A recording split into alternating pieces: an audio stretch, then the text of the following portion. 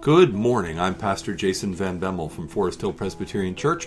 Welcome to Walking with Jesus Through the Word, one chapter per day. It's day 354 of our 3-year journey through God's Word, and we are in 2 Timothy chapter 2. Let's pray together. Father in heaven, thank you so much for the day that you've given to us. Thank you for another opportunity to spend time together in your Word. Thank you that you are our God and our Father, faithful and true. Thank you that your word is unfailing and that it is full of the words of life and full of Christ and full of wisdom for us. Give us wisdom. Teach us how to walk in your ways. We pray this in Jesus' name. Amen. Amen. 2 Timothy chapter 2. You then, my child, be strengthened by the grace that is in Christ Jesus. And what you have heard from me, in the presence of many witnesses, entrust to faithful men who will be able to teach others also. Share in suffering as a good soldier of Christ Jesus. No soldier gets entangled in civilian pursuits, since his aim is to please the one who enlisted him. An athlete is not crowned unless he competes according to the rules. It is the hard-working farmer who ought to have the first share of the crops.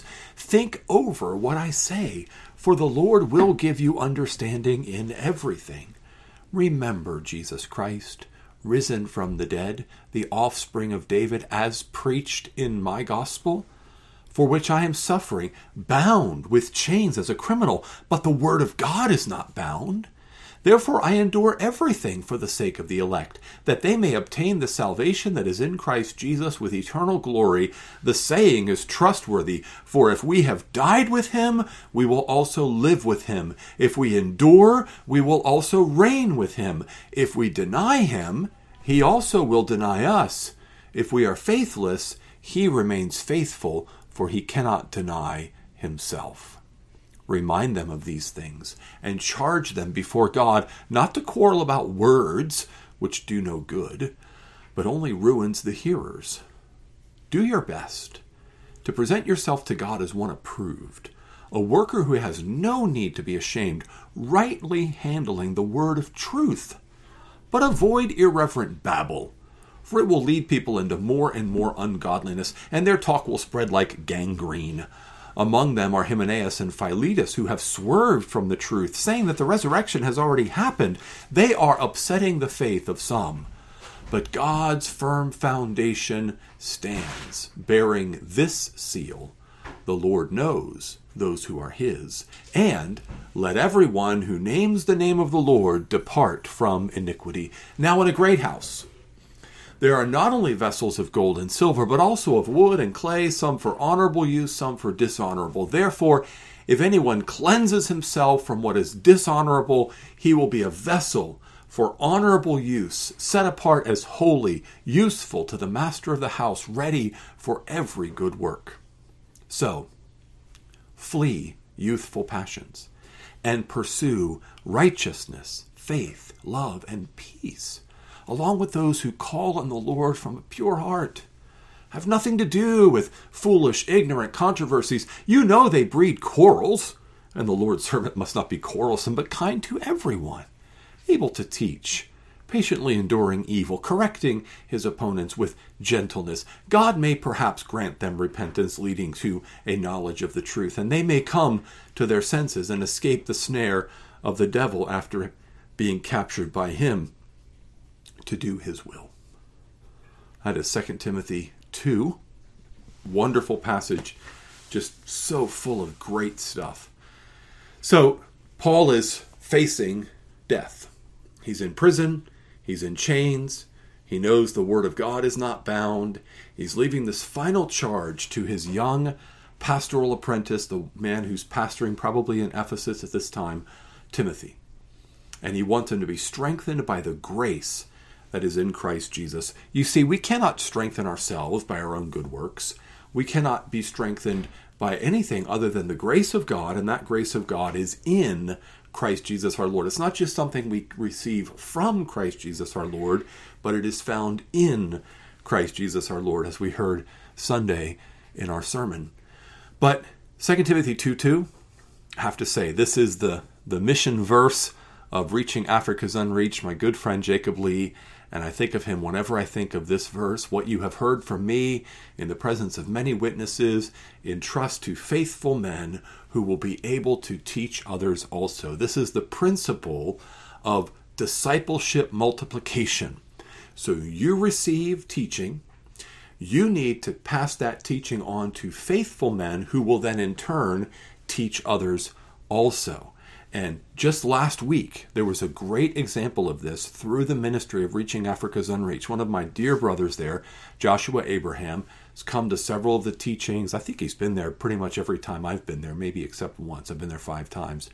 And he's an eager student. He's a helpful translator into Arabic. He's from the Darfur region in Sudan.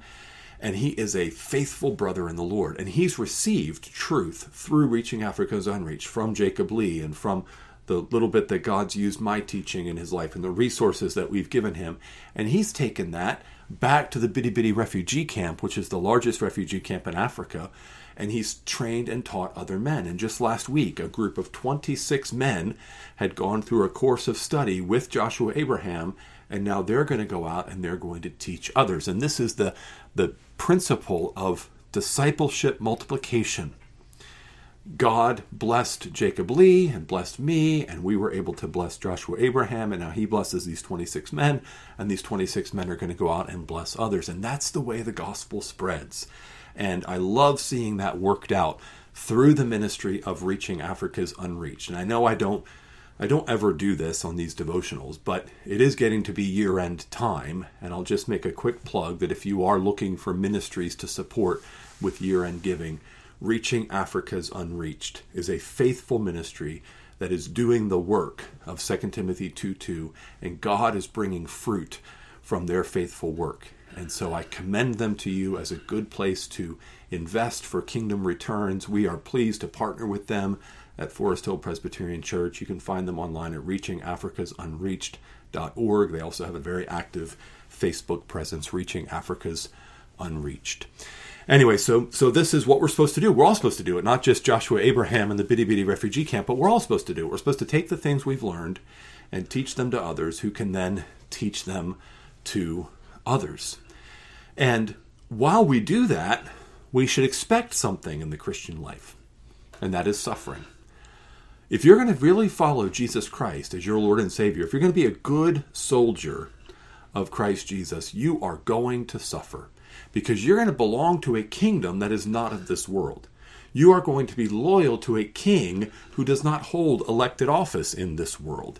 You are not going to get entangled in civilian pursuits, that is, in worldly affairs, to be involved in controversies and disputes. You are going to be focused on King Jesus, his kingdom, his gospel, his church, with a relentless passion, and the world won't like you because they can't use you for their ends, and so you will suffer.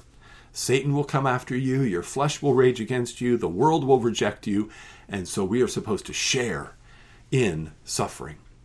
We look at our brothers and sisters in the persecuted church around the world, and we in America have great freedoms compared to many people in the persecuted church. So we should share by praying for them, by supporting them, by encouraging them, by equipping them.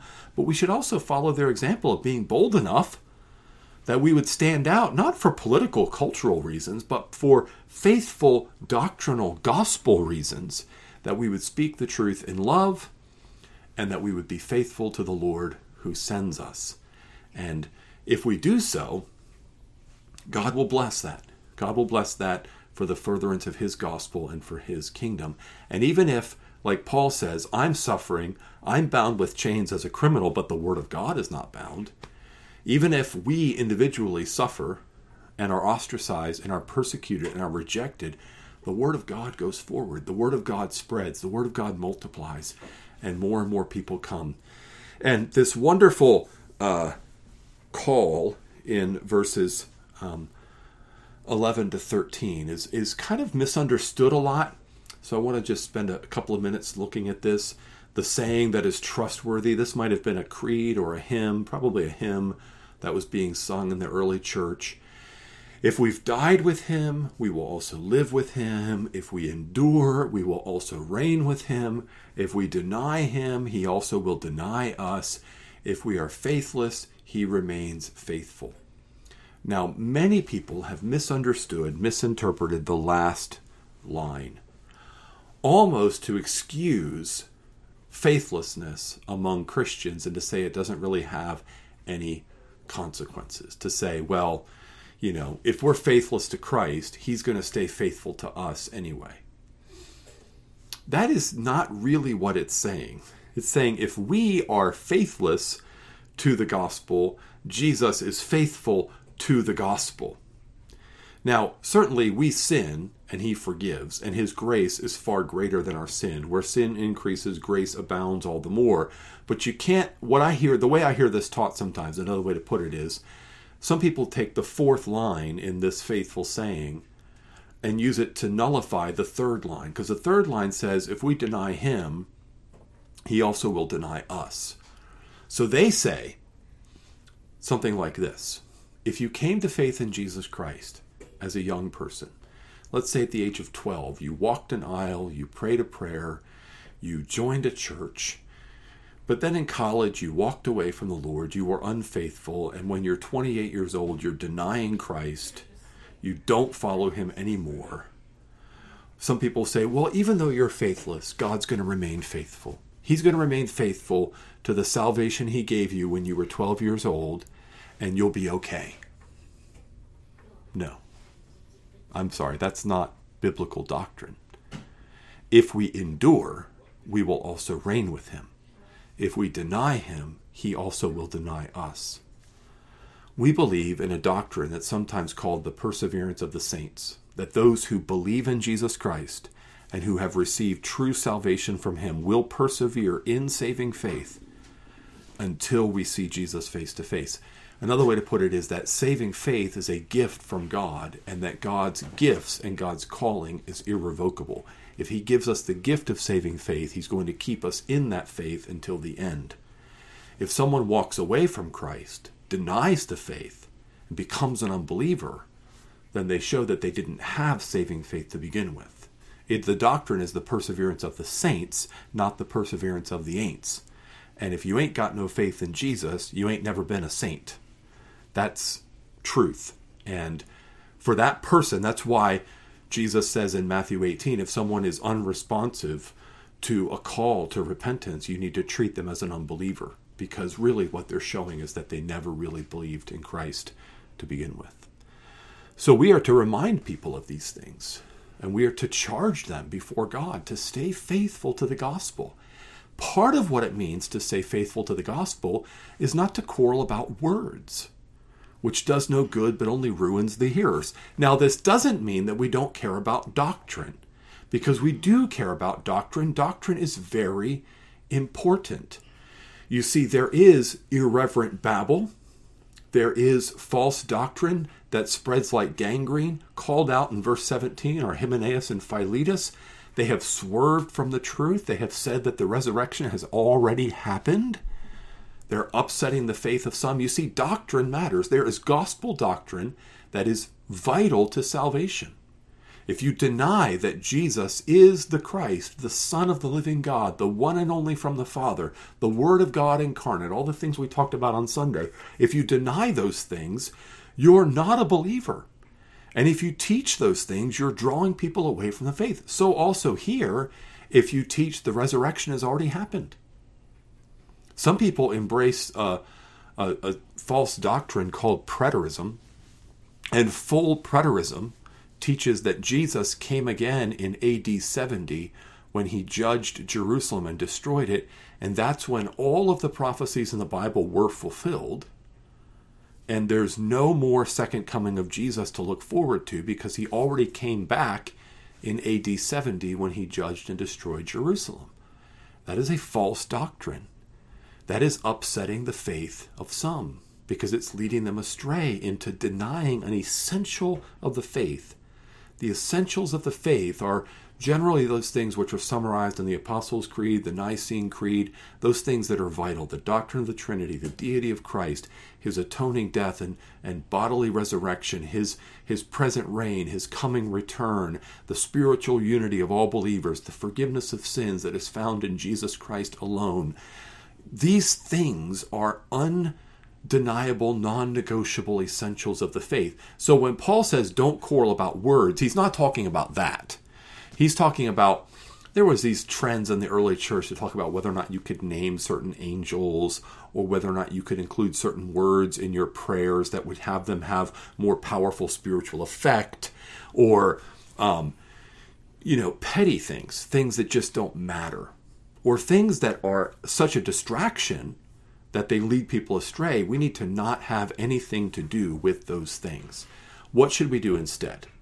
Well, we should remember that God's firm foundation stands bearing this seal. The Lord knows those who are his. The Lord has sealed, has saved, has sanctified those who are his, and let everyone who names the name of the Lord depart from iniquity. So if the Lord knows you and you're his, that's not a call to complacency. It's a call to pursue purity. And when you think about that, you realize that impurity would make you not fit for any honorable use. And so whatever impurity there is in doctrine, in life, sin that needs to be repented of, faithlessness that needs to be turned away from, suffering that needs to be endured, is what is given by God. We need to depart from iniquity. We need to seek the Lord to be set apart, to be holy, to be useful to the Master, to be ready for every good work. What does that look like? Well, what it looks like in verse 22, my eyeballs is not as good as they used to be. Verse 22 says, we flee youthful passions, and we pursue righteousness, faith, love, and peace, along with those who call on the Lord from a pure heart. So much of life is about what are you really pursuing. So let me ask you, what are you pursuing? If I could be honest with you about it, when you get up in the morning and you think about what's in your day, what are you chasing? What do you want in life? What drives you? What motivates you? More money? The next vacation? More stuff? More influence? More power? More prestige? A better reputation? A higher position in your company? What drives you? The things of the world and the things of the flesh are specifically called out in 2 Timothy 2 as things that we need to turn our backs on. And instead, we are to pursue, this is a strong verb, we are to pursue righteousness, faith, love, and peace. Doesn't that sound like the fruit of the Spirit? Yeah, Galatians 5, fruit of the Spirit. That's 4 of them anyway.